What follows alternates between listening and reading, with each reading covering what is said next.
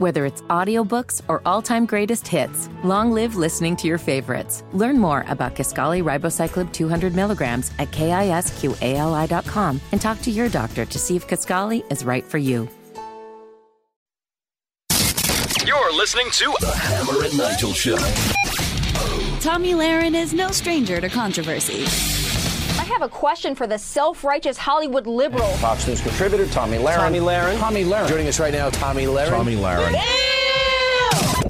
Please welcome Tomi Lahren. It's this country, the country that you have so much disdain for, that allows you the right to speak your mind. It protects your right to be a whiny, indulgent, attention-seeking crybaby.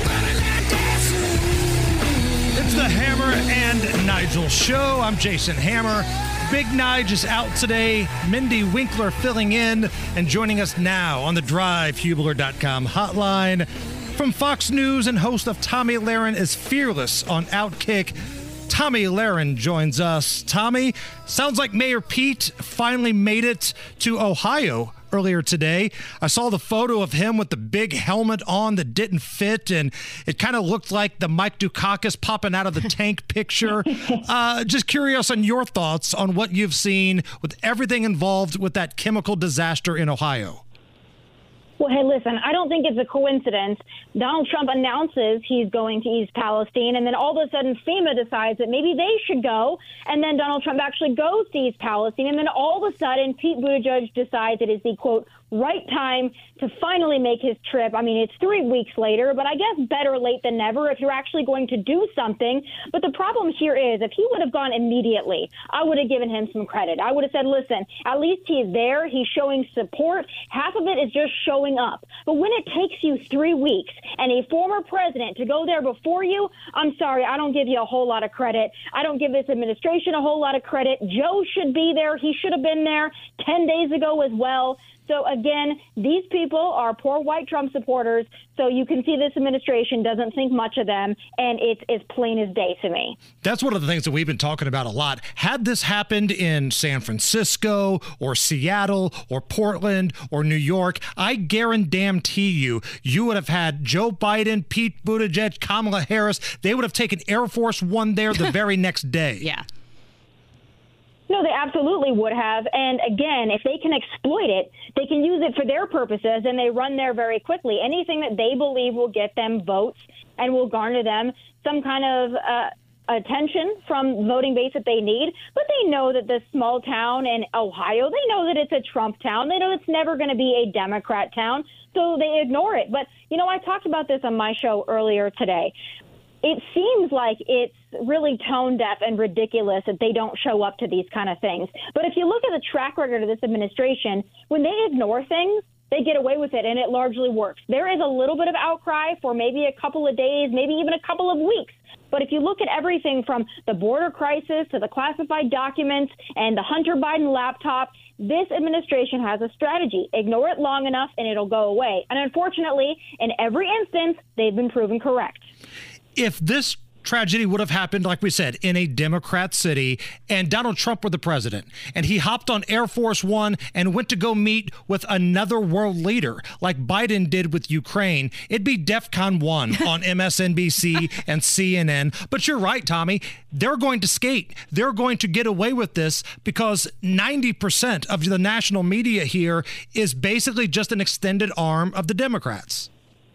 Oh, absolutely. And again, it would already have annoyed me that our president spent President's Day over there kissing Zelensky's butt for the 20th time. That would have already annoyed me. But when you've got your own people suffering, and I talked about this the other day as well, but here's what really bothers me about this. We all know this because we come from relatively flyover states, if you will. Indiana, you talk about South Dakota, Ohio, all states that people don't really give a whole lot of crap about, let's be honest, right?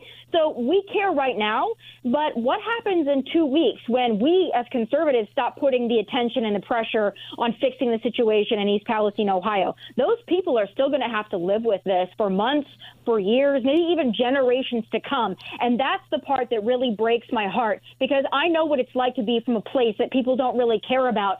And eventually the cameras and the headlines are going to go away, and these people are still stuck with this. And it is absolutely heartbreaking. Tommy, this is Mindy Winkler. I'm really geeking out right now because I love you. But someone that is considered, you're welcome. As someone that Don Lemon would consider past her prime, I'm thrilled to be on here with you today. So I wanted to get your thoughts on the way he ripped Nikki Haley and other women like myself that we're past our prime, and what he's, the counseling he's now getting from CNN. Well, here's the deal on this. When he said it and I heard it, I was like, wow, this is really cringy. But if you look at some of the things that Don Lemon has said, I can't believe that this was the straw that broke the camel's back. I mean, he has essentially called conservatives and Trump supporters rednecks, small town, ignorant, KKK supporting, Nazis. So listen, his comment about women was insulting to women. It was sexist. But when you look at all the things that he said in the past, to me, the fact that this is getting so much attention, that is what quite honestly offends me, because there's been so much more. But it just goes to show that even the people at CNN, they don't really care if he offends giant groups of people. But when he started to offend older liberal women, that was the problem. Right.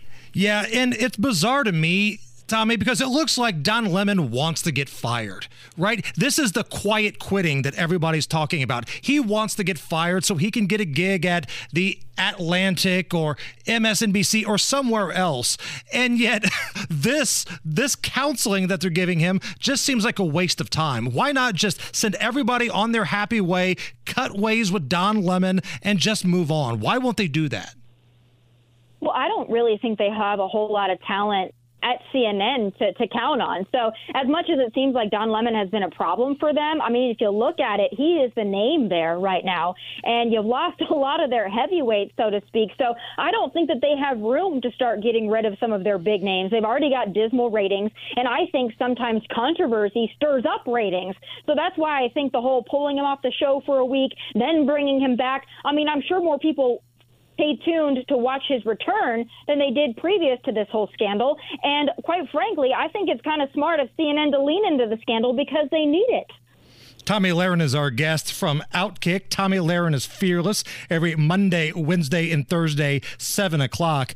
I'll admit, one story that I don't think I have done a very good job in reporting on is this church revival, the Asbury revival.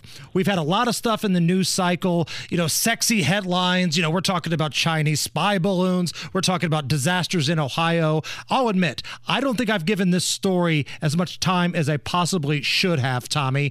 You've posted about this on Twitter. You had this on your show the other night. What does this revival, this Asbury revival, say about religion in this country? Well, I think that religion is making a slow but sure comeback. I really do. I believe that people are looking at this country and they don't know who to turn to and who to trust.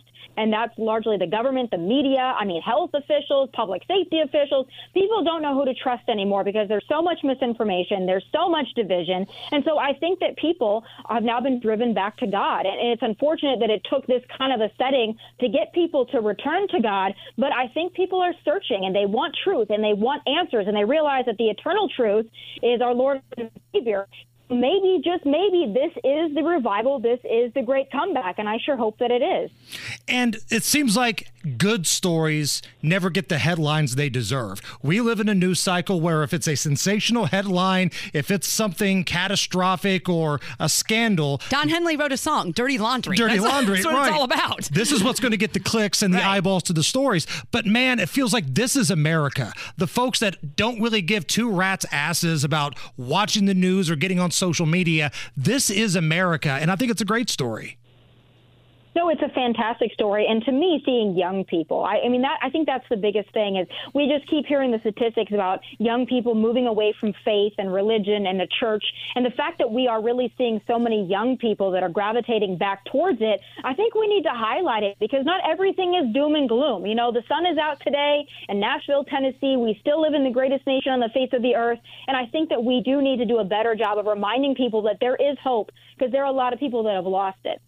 Last thing here before we let you go, Tommy. This kooky, weird grand jury four-person in Georgia doing a media tour in regards to the Donald Trump possible indictment. This chick reminds me of like the stunt double from Isla Fisher in Wedding Crashers. I mean, she's screwed up in the head. There's something wrong there, and she's doing a media tour. What do you think about what's happening there?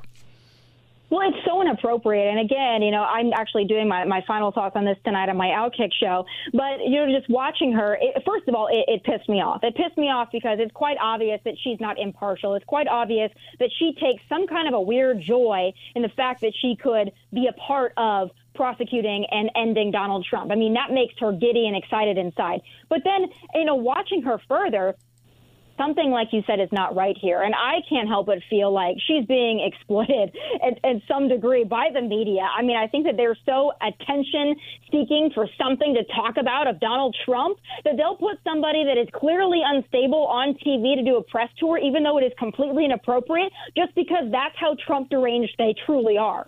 Well, and you'd think that they'd be thinking how this is going to hurt the prosecution, not help them.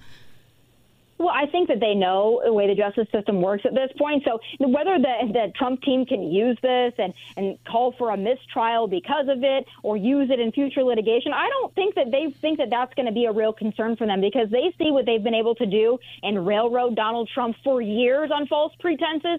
So they are so brazen at this point, I really don't think that they care. I don't even think it even factors in. Why do all these young liberals look the same? Like every young liberal dude has got like the pube mustache, the piercings, a scumbag picture. And it feels like every single one of these woke activist liberals looks like this woman, whether it's that girlfriend of Sam Bankman-Fried or this kooky chick in Georgia. They all look the same, Tommy. Well, Trump derangement syndrome is an unforgiving physical disease, unfortunately. And I think we are seeing it manifest itself in horrible ways. And I just can't help but to feel badly for these people. I think what they need is a revival in their own lives. Come back to God, come back to your senses, and maybe, just maybe, that will be the fountain of youth or the fountain of beauty, the fountain of something will return to their bodies and soul. Tomi Lahren is fearless on Outkick. Check out the show every Monday, Wednesday, and Thursday, 7 o'clock. Get the latest trending topics, interviews, special guests. Tommy, I always love it when you come on our program, and I feel like I accomplished something because I got the word pube in our conversation today. You know what? That is always an accomplishment. And I'm so glad that I could be here when you did it. Tommy, you're the best. Thank you. Thank you, guys. Have a wonderful day. It's the Hammer and Nigel Show.